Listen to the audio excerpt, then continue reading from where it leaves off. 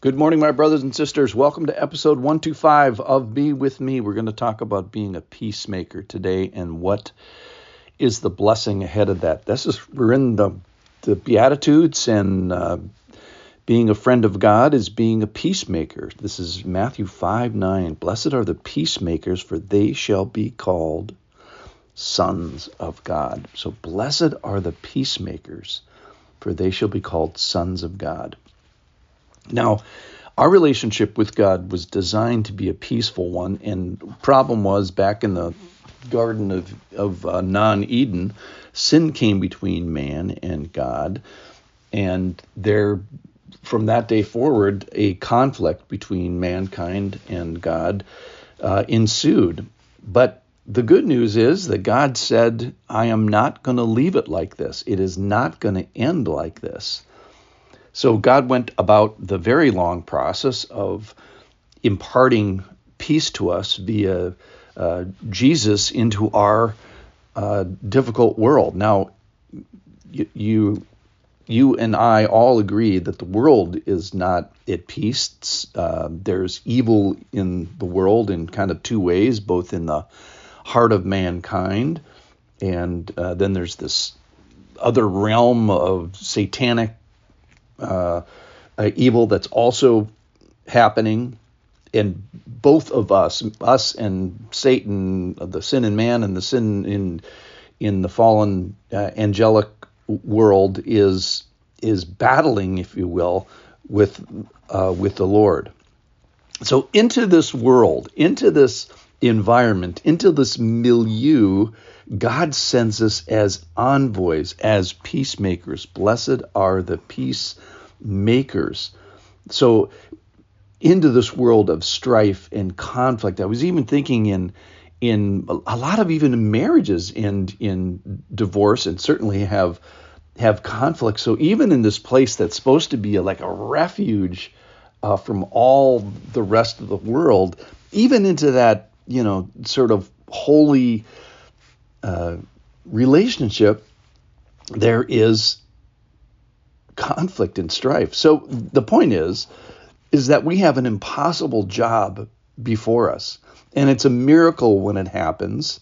And He, the Lord, is sending us as missionaries and envoys into that world. So obviously we are sobered, and it's only by grace. It's only by His righteousness. And ironically, how do we get that righteousness?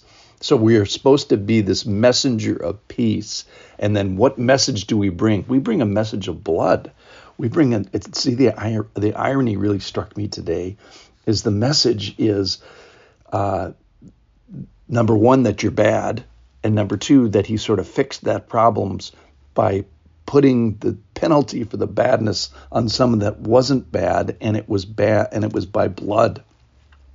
So to get us to peace, to get us to this right relationship, not just the absence of conflict, but actually this sort of favorable relationship with the Lord, a very high price was paid. So I was thinking about Jonah. Jonah was sent to Nineveh to bring a message of reconciliation with God. Now, the problem with him is he wasn't afraid that God wouldn't do it. He was afraid that God would do it, that he didn't want, number one, sort of forgiveness, just getting back to neutral for the Ninevites, the Assyrians. He was even afraid that God would go further and bless them and sort of make friends with them and sort of give them grace rather than just mercy. That's what he didn't want for the Ninevites.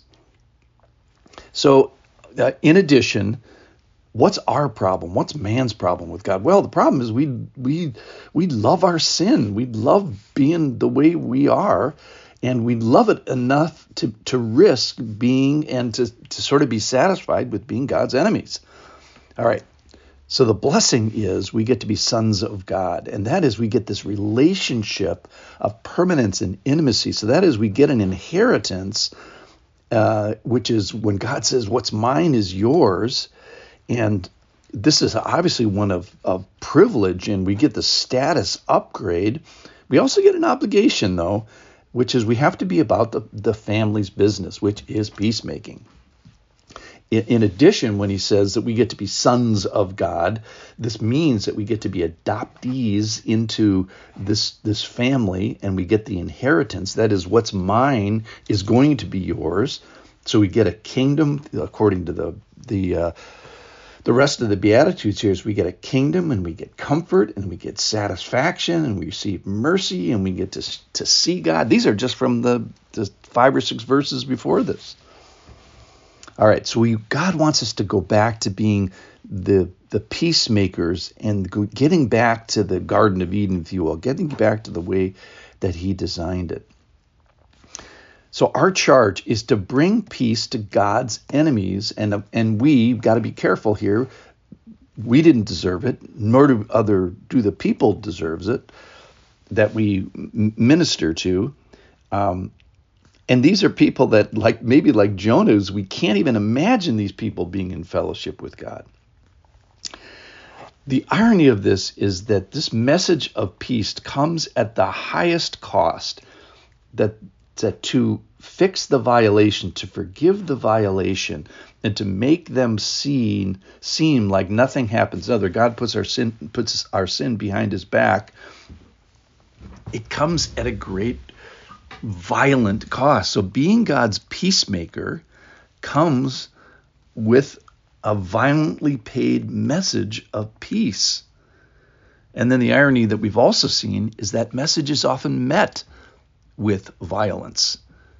So people love their sin so much they're willing to persecute you and chase you and pursue you for that. So we should be expecting a little conflict and persecution with the message of peace. So today, let's do our job as emissaries, as ambassadors, to go out into the world to try to make peace between man and God with a message, a violent message of Christ on the cross. Thanks for listening. I'll see you tomorrow back in the Beatitudes.